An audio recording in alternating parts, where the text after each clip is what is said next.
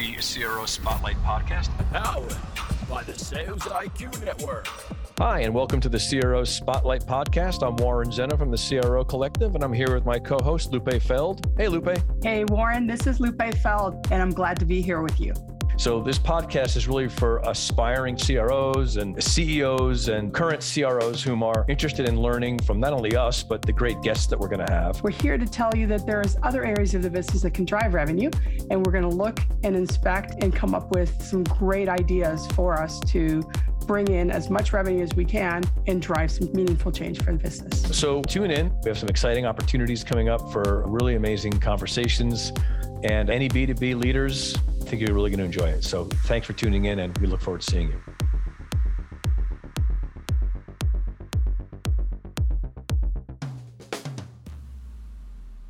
Okay, and welcome to this new episode of the CRO Spotlight podcast. I'm really excited, very excited today for our guest, the esteemed Mr. Sangram Varje. Hi, Sangram. Nice to meet you. Warren, I'm glad we're able to make it. Let's create some ruckus. Exactly. It's about time. First, let me just introduce you a little more formally so everyone kind of knows, who you are. Most people do that are probably listening to this, but I'll formalize it a bit. So you're the best-selling author of the book Move, the 4-question go-to-market framework, which I love the book, and we'll talk about it. Okay, you also started or co-founded Terminus in 2014, and you've been teaching the business of marketing and signature frameworks, and you're an international keynote speaker. You're named one of the top 21 B2B marketing influencers in the world, and you're also the host of your own business podcast called Flip My Funnel, which we can promote as well. So welcome, and I'm so glad you're here. Thank you. So Warren, thanks for the intro. As you probably have heard from folks like John Maxwell, he shared something that this was probably last 2 years ago, where he shared when I was at an event where he said, if you want to impact people, you need to talk about your failures, because if you only talk about your success, which is a lot of bios are all about, then you can impress it, but you can't really impact it. And that really got close to my heart. So to just by that way, I just want to share a couple of things on a professional level. I've tried to start a few companies, and they busted. They didn't go anywhere. They, lost money, lost time, lost a ton of things along the way, which sometimes it's hard to be in the bio. And then also as part of building Terminus, I almost got divorced because I didn't realize and recognize the importance of important things. So as I'm starting a new company now, I think about becoming really intentional about all those things. So there you have it, a little bit more on the personal side as people start thinking about it. Yeah, but you're right. I mean, I certainly know, I can tell you, and most people I think would say this too. There are a few people that don't. My failures way outpace my successes, right? And I actually look at my career as like a series of mistakes that led me to things that I ended up working well, So I appreciate that. And I agree completely. And I think not enough people talk about that. I think it's an important topic.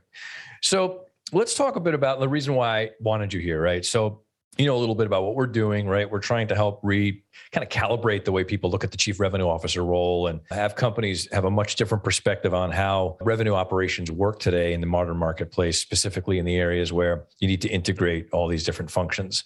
And, the reason why I was so attracted to your book and stuff is that you're one of the few people, like there's a bunch of people in the, let's call it LinkedIn ecosystem, that I read and these people fall into the world of people whom are philosophically aligned with me, or I'm physically aligned with them. I'd probably be more humbly. And so we seem to kind of be on the same page about the way we're looking at the world, right? It's about, you're one of 4 people that I think of. Okay. I appreciate that. Yeah. And look, I don't know. I might be wrong about everything, but regardless, it's you fit into the model. And here's what I mean. There's definitely a awareness right now, which so many things I want to ask you about a couple of things. One is how, the SDR model, right? And this kind of sales automation model is sort of creating other problems, and it comes with costs. How the chief revenue officer role needs to have a greater focus on the entire revenue funnel and not just sales, and how that issue is impacting companies. And also how CEOs need to look at their revenue model, their whole business differently today in order to grow and scale. You talk a lot about go-to-market strategies and what those things are. And I personally think most of those things fall under the purview of a CRO at a certain stage of a company. So if you don't mind, if you could just overview What's the core sort of general philosophy of not just your book, but your business? And how do you view the world today from the perspectives that I just referenced? Yeah. So a few things that come to mind. One is, and I recently talked about this on LinkedIn as well, is that I see most companies hire and fire CMO and CRO roles every 12 to 18 months in the hopes that that's going to fix their go-to-market strategy. Yeah. And it is the most hilarious things to watch over and over again. And nobody's thinking about the cost it takes to onboard somebody new and the change that organization goes to.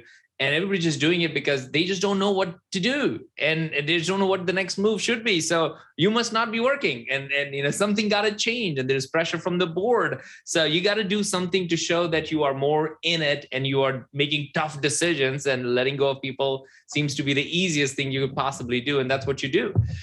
And I feel like that's one of the hardest lessons that I've learned over the period of Terminus and other companies that I've advised and being on board of, is like, no, that's not your go-to-market strategy. Is not figuring out getting another CMO or CRO and see that's going to fix. Your go-to-market is a process, not a strategy, but a process. A strategy would be like you go on a weekend retreat and you come up with like the OKRs and you figure out where you need to be. That's your strategy, your corporate strategy.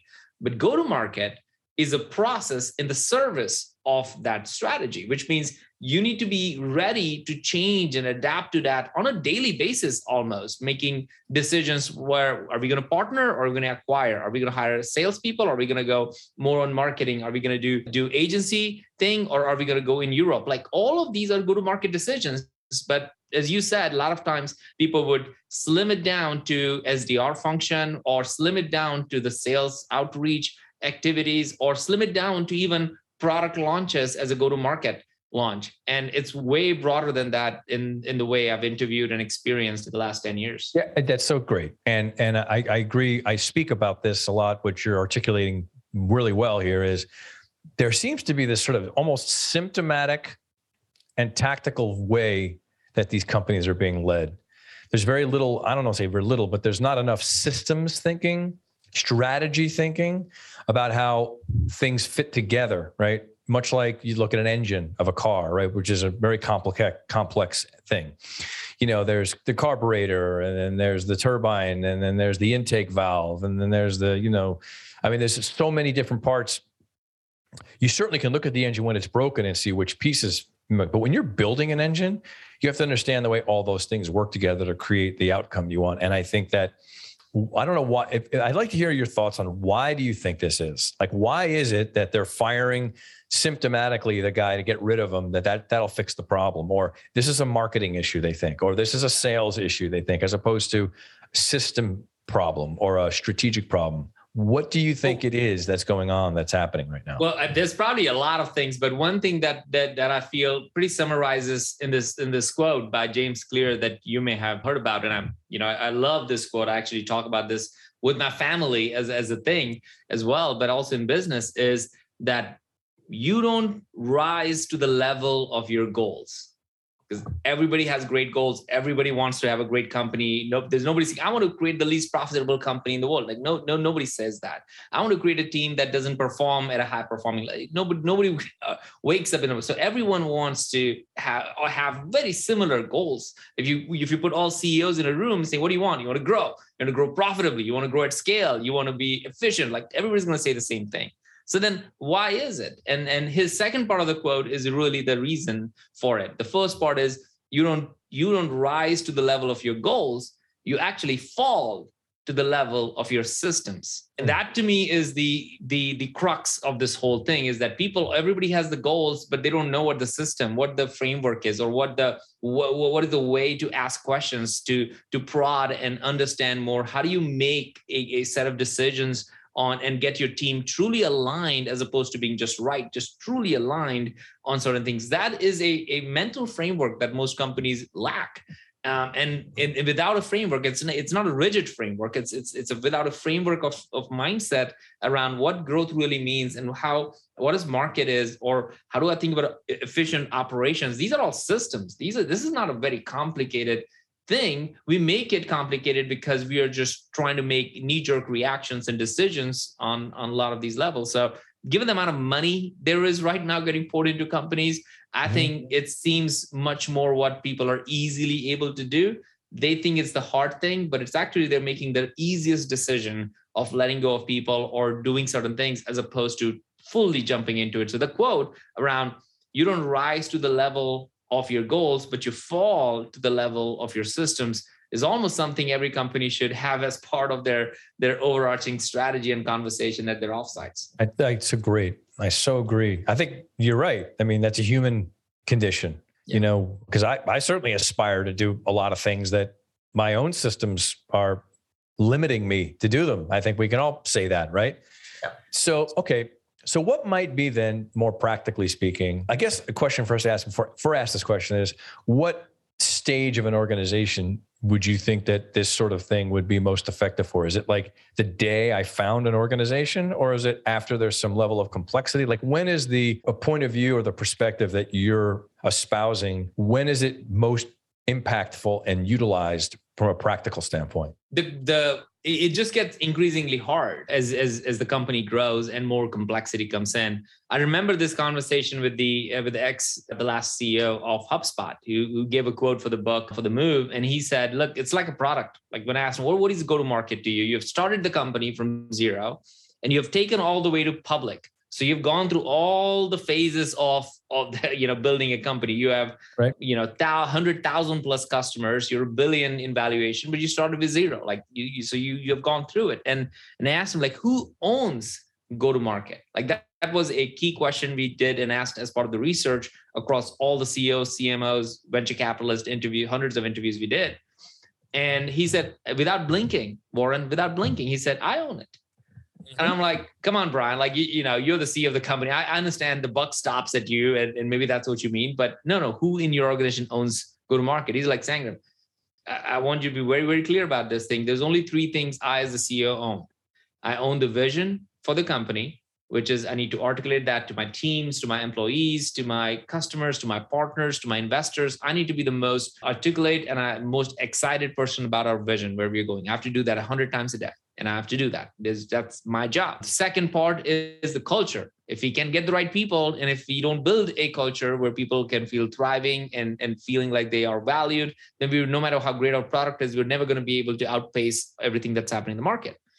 But the third thing, which is, he said, the first 2 are sexy, the first 2 are fun, the first 2 are hard, but still kind of what people expect you to do, and you kind of have joy for those 2 things. The third that I wish he wouldn't own it, but is absolutely his responsibility, is go to market. And that was very eye-opening to me. He's like, yeah, I own go to market. Who? And he asked this question: who is making decisions like acquisition versus partnership? Like, how would anybody else make? Only I have view into all of these things. Yeah. Who's going to make decision between where the budget goes and all? Like, it is like, it all comes down to, people again make go to market very myopic, as you said in the opening.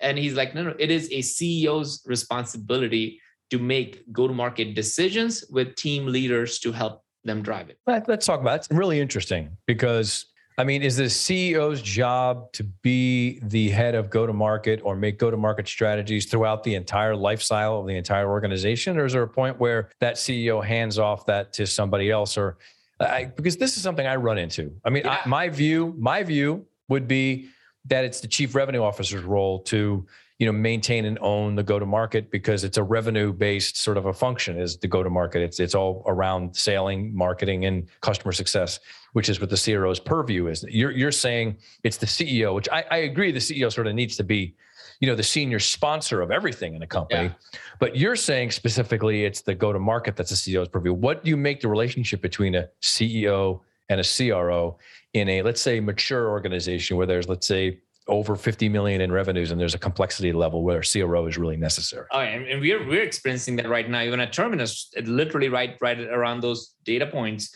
And he obviously has experienced it at multiple levels. And he's like, right. Look, if the CRO, and this is also what our research showed, if the CRO truly owns marketing, sales, and customer success for periods of time, typically most companies have in and out of like 12 months, 18 months, and people move around. Sometimes they have only marketing and CS or sales and marketing. So very few companies are actually practicing true CRO role based on everything that I'm seeing. They call people CROs, but they really don't give them all the CROs. But in his point of view, even the product is part of go-to-market. Like, what new acquisition are you going to do? That is not what a CRO can make a decision on. Where else do you need to grow and scale? Should you go on an agency partnership model, or do you want to actually do an acquisition, or do you want to build? A CRO won't be able to make that decision because they're trying to hit the numbers and quota for the month, for the quarter, and their job depends on it. So in many ways, CRO is going to be an incredibly, vitally important part of making go-to-market decisions, but it's still going to be a part of it. It's still going to be part of it. A lot of times, the view that a CRO will have is probably the broadest of all, and probably the most important of all. But still, the CEO has to truly own across, at least from, and I'm not a public company CEO, so I couldn't speak for him, but I'm using Brian's words for this. It's like, he's like, I'm a public company CEO. I can't imagine anybody else owning go-to-market, especially at this level. So it increasingly becomes complex, and it is increasingly become important to own it, because in the early stage, Warren, as you know, you may just have one product and one SKU and one thing to sell in a one way. The CRO can own that, actually. As a matter of fact, in the early days, it would make sense for a sales leader to own it. You had 5 products and how they integrate. Now you got to have a product leader involved in making a lot of these decisions, because the CRO is like, I don't know, you tell me what to sell. So CEO ultimately ends up becoming the person who has to make this call. Yeah, it makes a lot of sense. Very interesting, because this is a new perspective. So let's back up for a minute. For the purposes of, I'm sure everyone knows what this is, but your definition of this would be very interesting. How do you define go-to-market? Well, so it's a broader definition in the books. I'll just read through it. Sure. It's literally in front of go me. ahead. Yeah. Okay. So one is, the first part is, it's go-to-market is a transformational process, which we talked about. It's a process. It's not a strategy. A lot of people keep talking about strategy. No, it's a corporate strategy is a strategy. Go-to-market strategy, it actually is a misnomer. Go-to-market is a process. And I think there is a huge mindset shift in it, as we talked about. So it's a transformational process. And it is all about accelerating your path to market. So whatever market it is regional, international, different product services, it's really a path to having great market space. And then you're doing that with high-performing revenue teams. And this is the part where we talked about in line on, is the revenue team has to be, it's not a sales or marketing or only CS. It is sales, marketing, CS, and product. All of that really involved is those are your product actually is a big part of your revenue team. And ultimately your customers would never say, oh, your marketing sucks or your sales sucks. They would say your company sucks if you're not giving them a connected customer experience. So to say it out fully, go-to-market is a transformational process for accelerating your path to market with high-performing revenue teams delivering a connected customer experience. So that's the fullest definition of it. And I'm glad you called that out, because when nobody's going to remember this, so it's in the book to take a look at it. But the reason it makes sense is because that once you say that definition, everybody takes a step back and say, okay, so who do you think should own this transformational process of path to market with bringing high-performing revenue teams together to create a connected customer experience? Who in the company should be responsible for it? And when you pose it that way, I think the role of a CEO starts emerging as the true contender for it. Look, no one can argue. I think you're right. I think that it's interesting because this so much has to do with stages. Because you said it before, right? So you have a lot of different situations, but typically the ones you and I probably encounter most are these sort of founder-led companies, right? Someone who created something, or they have engineering expertise and they built something that's really great for the marketplace, and they have some business sense and they want to bring it to market. So they have that one product, like you said, it's simple enough. They get some customers as they're pre-revenue at this point. They're just trying to get customer fit, right? They want to find out if their product actually solves the problem. They want to identify the people that are going to buy it. They want to identify the people that, this makes the most sense for. That's the product market fit component, which I know never ends, but it's sort of the beginning part where at least you know where your target is, right? Let's call it what do you call it again? Not your TAM. Yeah, TRM, total relevant market. Your total relevant market. Well, let's talk about that for a second. Yep. So what's your distinction between the total addressable market and total relevant market? Yeah, it's a big distinction in many ways. So when you think about, let's define the stages for Sure. sake of everybody Yeah, listening in. So in the book, based on the research, we found that most companies are in these three stages: problem market fit, product market fit, and platform market fit. So the three P's: problem, product, platform. And you expressed, just shared the whole problem and product, but there's a third stage, the platform market fit, which is literally the place everybody wants to end up at the end of the day to fit. And we could talk about why. But in the early stage of problem market fit, you're just trying to get a pulse for somebody to buy your product, and you'll be fine because you're trying to figure out, is the problem real? Is somebody going to buy it? Is their market big enough? You're just testing it out. So yes, you're going to try. It's founder led, to your point. And at that point, you're probably just looking to grow ARR, right? Your annual recurring revenue, just right. Basic. You're not even thinking. You want to show somebody that there's someone buying it on a relatively consistent basis, and you can show that there's some predictability to it. Right. It's simply that. And you could probably get to $1 million, $2 million, $5 million revenue just in that stage. As a matter of fact, our research showed, Warren, which was very shocking and surprising to me. I'm curious if it is for you. We saw that you could be a $20 million company and still be a problem market fit company. I don't question that at all. That makes perfect sense to me. Yeah, I think that's probably the case because, you're talking about this in a way that probably a lot of the people that are in market don't think about it. They may not make that distinction, but they probably are in that distinction without really being aware of it. They may think that they've sort of got product market fit, but in fact, they really haven't done the diligence they can to certainly determine if the problem is in fact one that is as defined as they think it is. Matter of fact, I'd say that's a problem in that you probably see this better than me, people in their own mind jumping ahead stage when they really are, in fact, in an earlier stage of that process.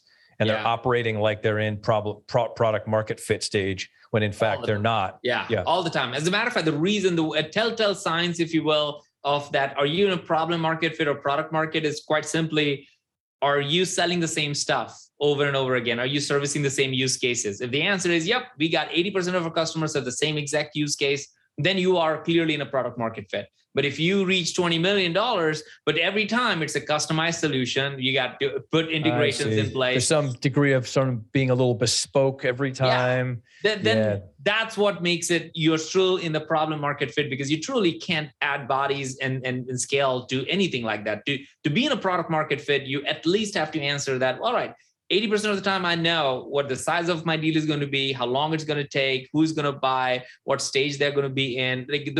That's what makes businesses product market fit. That's what's repeatable, because you can hire more salespeople to do the same thing over and just keep expanding and makes perfect sense. Perfect sense. So let's talk about the stages. So now you're in the problem market fit, which is, like you said, now we're trying to find out how to identify that really specific problem that we know has this quantifiable value for the customer at this price repeatedly, right? Yeah. And then that's when you do that and you see 80% of your deals follow that particular model, then you are you could be a $5 million business and truly be in a product market fit. But you could still, at the same time, if you don't have repeatable use cases, that's the key phrase, the use cases and repeatable use cases, and you're doing bespoke, then that's where a lot of people fail and miscategorize themselves into product market fit just because of the revenue numbers they might be in. And at that time, so from a go-to-market perspective, in the early stage, problem market fit, really what you care about is ARR, because you're just trying to sell more and get more at bats.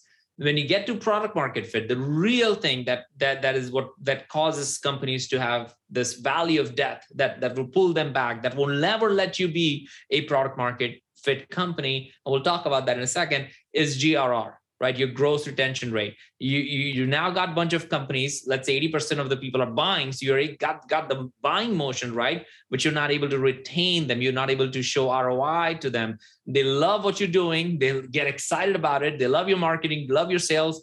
But when it comes to renewal, they're like, I don't know how to show ROI to my boss. And a lot of companies fall into this romanticizing event of their life. It's like, we're at 10 million, awesome. And they have a big trough coming to them with a $3 million not renewal. So GRR is really that's what they should be watching at. And to your point, a lot of companies start watching it too early. Unless you have a couple of years or 1 year of customers on your product, you won't really measure that. So GRR becomes really important. And then from there on, you go to platform market fit, which is the most curious, most amazing place for companies to go, because that's what it means is twofold. One, you're actually going from a single product company to multi-product company, which is why you're a platform now. By the way, Varun, I see a lot of people, they launch a company, we are a revenue platform. I'm like, you are a feature on an Excel spreadsheet. Like, stop calling yourself a platform. So it's very, very sad when I talk to founders to tell them the truth around that. But, platform means you have more than one products to sell now. And at least one of the products is your product market fit. And the other one, now you're figuring it out if it becomes a platform. But also, this is the exciting part. The second fold of this thing is the market. Until now, in problem market and product market, your market was pretty much still the same. You're still figuring out in the same. Let's say you're selling to the marketing organizations. You're still selling to marketing. But then at this point, when you go from product to platform, you earn the right to expand your market, which is what we see with Salesforce and HubSpots of the world, where Salesforce was selling to sales, and they earned the right with their platform to increase the market. So they could sell to marketing, sales, customer success, developers, and all that stuff. You don't start there, but you end up there, because that's where you start feeling the most important metric in SaaS, which is the NRR, the net retention rate. So problem market fit, you think about ARR. And if you can get that going, then you can get to product market fit, which gives you GRR. That's the monster you need to be thinking about, the behind the door. And then as you move towards platform market fit, the big monster that you need to really make sure that it doesn't eat you up is your NRR. Got it. That's great. Really helpful. So I suspect, and I know because I read your book, that there are processes and systems that companies can put in place to help ensure that those things are being looked at properly and companies are being managed effectively against those growth stages. What if you don't mind, just kind of describe a bit like what some of those things look like if I'm a founder of a company, or I'm a CEO of a company, or even a CRO of a company, which is probably appropriate for this conversation, and what that relationship is to those processes and the systems, and what are they? Yeah, I mean, I'll just point to the MOVE framework. I think that's the best thing I've seen it work. I've seen in board meetings now. I've seen in decks of companies and presentations. So it's fun to watch this. But the MOVE framework is very simple. And Warren, when we started the research for this, we interviewed so many people, and we had about 51 questions that we were asking people as part of it. Like, who owns it? What do you mean by GTM? What are the metrics? All these things.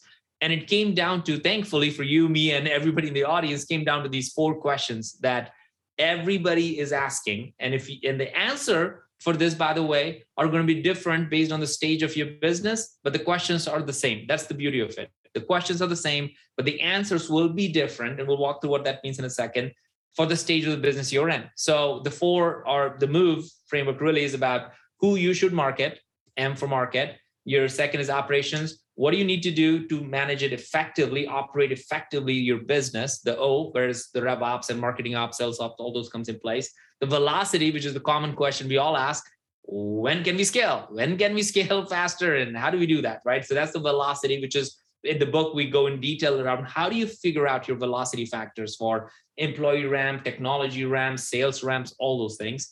And expansion, which is all about where can we grow the most. So market, operations, velocity, and expansion. And as an example, you think about operation, let's just take that as an example. When I said the questions are the same, but the answers are different.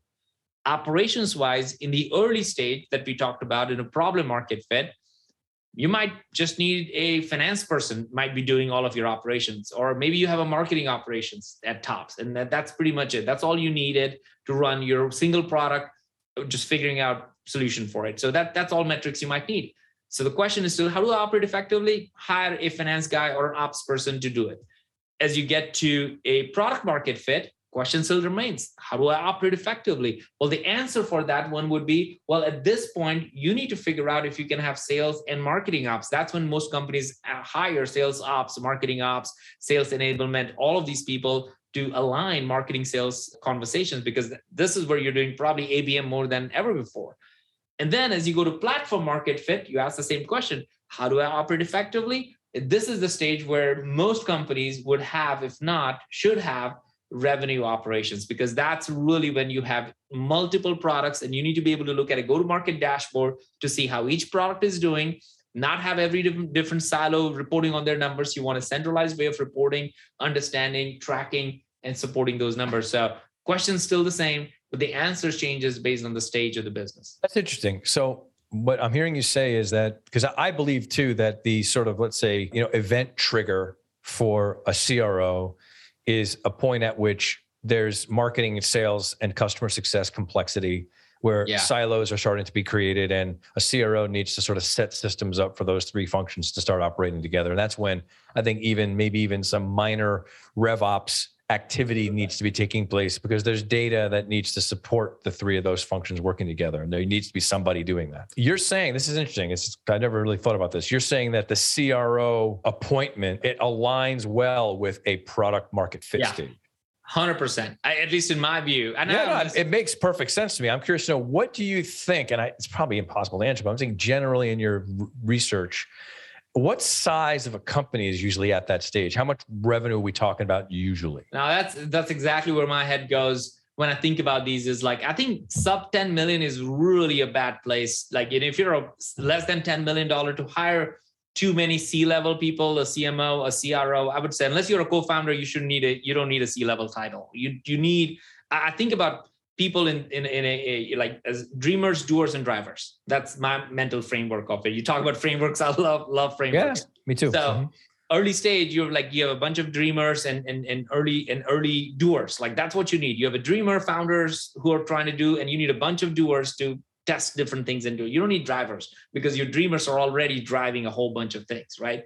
And then at some point, about 10 million to 15 million, you come to a point where all of a sudden you have a marketing, you only had sales, but now you have marketing, and now you have customers, so you need customer success. All of a sudden, things that work stop working, and you need to figure out what's going on. All of a sudden, your sales cycle becomes longer because you're increasing the size of your deal, and your investors are saying that increase your ACV. So you're increasing it, which pushes you from mid-market to enterprise, and you're like, I don't even have a product that supports that. So you go through all that, and then you all of a sudden the competitor monster pops in that you did not think about, and then COVID hit. Like, all of these things hit, and then you're like, okay, I need an adult in the room who could work on the sales thing, so I don't have to think about territory and quota attainment and making sure people are saying the same stuff, and there's a first call deck. Like, all these things that you go through, it's impossible for a founder or early stage leaders to continue to do that. So like after 10 million. So 10 million is really where it becomes interesting. Yep, I agree. It's great. You're confirming a lot of things that I've said, I'm assuming, and it makes a lot of sense. I think that there's a inflection point, or critical mass point at around that much money where, a company of that size needs certain functions in place with layers, and those layers, they bring levels of complexity that you can't manage anymore. You need somebody to step in whom understands all that stuff. So then I guess my next question to you would be, so you're talking to a CRO who is being put into that situation. So you got a CRO who's being hired. Let's say it's a 15, MRR, 15 ARR company, 15 million. They're the first CRO of the company, and their job is to kind of do what you and I just described. What might be some of the things that you'd say to a CRO in that position that would be helpful for them to be looking out for, thinking about, to succeed and not be, like you and I said in the beginning, the guy that gets fired 12 months later because the CEO is not happy anymore? What's the not right, but what are some of the things and functions and methods and strategies that they can employ to ensure that they kind of break through that 2-3 year mark and succeed in the role? Well, I got 3 S's. Talk about frameworks, right? I'm all about frameworks. So the 3 S's that I would say people should write down if they get a chance to listen to it while they're in their office or something. I think it's paramount for them to at least have these 3. One is set expectations. At 10 million and between 10 to 15 million or 15 to 25, you are going to be thrown into a whole bunch of things. Somebody's adding a new product. You have new money coming in. You're hiring 15 people all of a sudden. You're going to be in all world of things. And while doing all that stuff, you need to hit quota. So it just becomes really, really hard to do it. So you set expectations like, when I'm coming in, I'm not going to change everything in 30 days like that. Like, everybody forgets that it's, the timeline. So set pace, set expectations, and constantly, like almost every week, you got to set expectations with the board. And I would imagine you mean set them up management and set Upper expectations down management, but it's mostly up, right? Mostly up, because the rest of the people are expecting change and everything to happen, but they will be fine with that one because you're still at a much smaller size company. They're expecting the change is constant. But upper man, because everybody's like, oh, we're going to have an adult in the room and they're going to just take care of everything. Forget about it. And a Believe CRO, me, I know. a lot of times will be put into like, hey, help us with the messaging because you need to sell. So you end up becoming the gotcha guy for everything. So set expectations very, very much. So that's the first. Second is simplify, because at this point, everything is complicated. Everything is overdone. Everything is probably not clear. The pricing, the packaging, the way people go about it. People are just doing willy-nilly at this point. You probably have heroic salespeople who do it, get over the month. And now you got to simplify stuff so you can have some frameworks, have some scale, some framework to create some repeatable process. So simply the goal is to not complicate, to simplify. You got to really think about, like, my job is to simplify, not complicate stuff, because that's what the other people hate. Like when somebody with a C-level comes in, is like, oh, they're going to complicate. No, you need to take the red tape out. You need to simplify things. And the third is that you need to start setting foundations to have a scalable company. That's your job at that point. It's like, how do I scale this? What do I need to scale this? Do I need to have sales enabled right now, as opposed to 6 months from now? Go ahead and hire. If you need rev ops in order for you to know what really is going on. So you need to hire people for scale, as opposed to just hiring bodies, another salespeople just for getting to a number. You need to make those trade-offs now, because later on it's going to be just complicated. So set expectations, simplify everything, and build everything from a scale perspective. Make those decisions early. That's excellent. Okay, great. Now, conversely, I'm the CEO and I'm hiring my first CRO. What should a CEO be thinking about in regard to placing and appointing their first chief revenue officer at that stage? Oh man, it's probably similar, but they're gonna struggle with that for sure, because the pressure. I think most people don't empathize with the pressure a CEO really has. I think it's a point where CEOs typically have a ton of pressure. They're the most likely to be fired person and scared person in the company. Like, most CEOs will never admit that. I have no problem admitting that. It's like when you are in a founder CEO role, you are actually scared almost. You're fearful of what's going on. You try to create this larger than life persona for yourself, that you get it and you're cool. And then you're like at midnight staring at the wall, trying to figure out what's going on, what's wrong. Like, I've been there. I hope I'm talking to somebody there. So I feel like you're in that it's a very vulnerable position, quite frankly. So when you're hiring this, I think it's very easy to almost do the opposite of it, is like breathe so heavily. Like, okay, we got a CRO now. He or she's going to take care of all of it. And that's just not going to happen. It's just going to take time. So you need to... From like a managing expectations sort of thing? Same thing. You have to go through the same exact motion. If you can manage expectations, if you can prioritize the most important thing that you can do for your CRO or any direct reports, as a matter of fact, prioritize the most important things they need to do that quarter. So they just have a clear plan to do it. Otherwise, that's where Monday morning, do this. Monday afternoon, hey, about that. Monday evening, the person is already like, okay, well, what am I doing here? So help prioritize, help the clarity around these things. Yeah, it's great. I would ask this. It's probably impossible to answer this question definitively, but generally, what should a CEO expect the CRO to do at that stage? Like, what are the things they can realistically count on happening, as opposed to, like you said, dreaming of happening? Yeah. So, Yeah, it's you're right. It's a very hard question, and different companies would need different things. Like, for example, if your company that's going to be enterprise ready, that's what you want to build, then the expectations from the CRO is like, well, are the people over here, are we hiring the crew that will help us get ready? And there's probably a lot of dependency on the product and whatnot.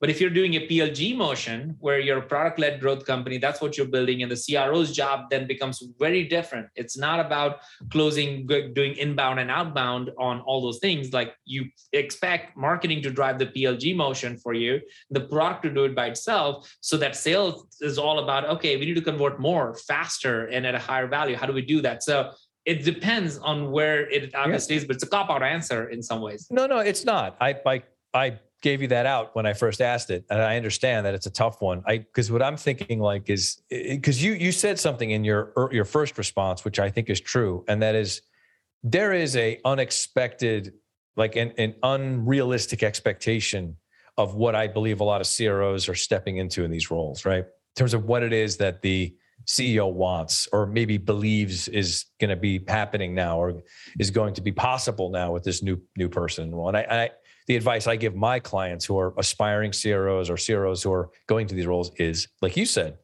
it's not even so much just setting expectations. I take it a little bit deeper. It's really more, you got to have a really clear upfront agreement with your boss, right? Your new boss, in terms of what's possible, what's not possible, what's achievable, and what are the desired outcomes. And the 4 things I talk about, like frameworks too, is you need to have, in my view, you need to have authority, the autonomy, the resources, and the runway to be able to execute as a CRO, or else you're going to be strangled and unable to do the things you need to do. But those 4 things need to be matched up against what the expectations that you agreed to, right? So you have to have both, right? And I think the failure I see, reason why a lot of these situations that come up, the one like you mentioned when we first started, is they don't do this. Yeah. And so then it becomes the CRO's fault. Like, this guy doesn't know what he's doing and I got to get rid of him, and that sort of thing. But that was because this upfront agreement, or like you said, setting expectations process wasn't deep enough and detailed enough so that there was a way for them to build a framework for how to work together, so that it may even be that if that's done at the point at which maybe normally the CEO would think about firing the CRO, he could see that as, in fact, we're exactly where we said we were supposed to be. Yeah, nothing's broken. It's just that my expectations were more on point. So I was actually expecting it to be this way. Yeah. That's a different framework, which I think I'm trying to get things to work towards, You're so right, Warren, because there's also two things that I wrote down as you were saying. One, in the book, The Move, you see there's a squiggly line.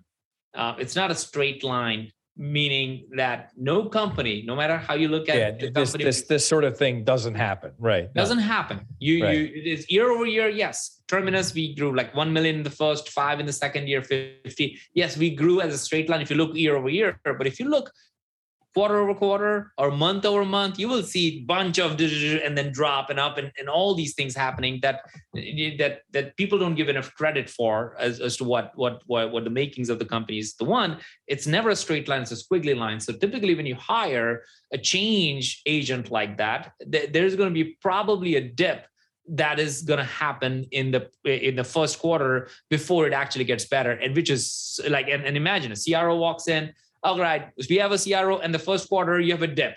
Like, so your confidence level is down. People are like, what is he doing? We're not, or she doing, like we're not where we need to be. So but that's setting expectations. Like, yeah, there's likely that there will be a dip because you now are re-architecting a lot of things that were not even architected to begin with. So that's one. And the second part, and goes back to the earlier part, who owns go-to-market? If the CEO owns go-to-market, it is not your CRO's job to own go-to-market. Like I keep saying that, especially as you grow as a bigger company. And again, the part of the go-to-market, which includes CRO shouldn't be giving the direction of the product, what needs to be done. If that starts happening, then the CRO is doing the CEO's job, and then maybe the CRO should be the CEO, right? Like, so there needs to be business leaders. A CRO is a business leader. A product leader is a business leader. CMO is a business leader, specializing in those skill set. But they only have certain view of the and puzzle pieces. There's only a certain view to it. So a lot of times when a CEO hires the CRO, they're like, okay, he or she's going to take care of all my ugly kids and all those things. That's what you end up doing. And all the skeletons, here you go, watch all of them, clean up, put them. No, that is the reason why CROs fail, because they get overwhelmed too early. They're not prepared for the dip as a company, and you have over expectations on it. And now all of a sudden you're backtracking. Yep.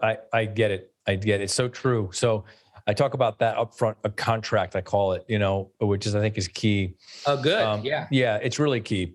So a couple more questions before we sign off, because we're running here close to time. One thing I want to know is, What are you up to now? I mean, you mentioned already there's this project you're working on. You've been a little bit sort of quiet about it. Maybe you don't want it to get into too much detail, but is there anything you can share about what you're up to now? Well, I mean, I'm next, we're just launching the company. We're figuring out right now. So that's why some of it is like, you're figuring it out. And this time I'm doing it differently. Like last time I raised over 100 million to build Terminus. We built it. It's a new category we built and it was clearly a product. And then there was a whole thing around it.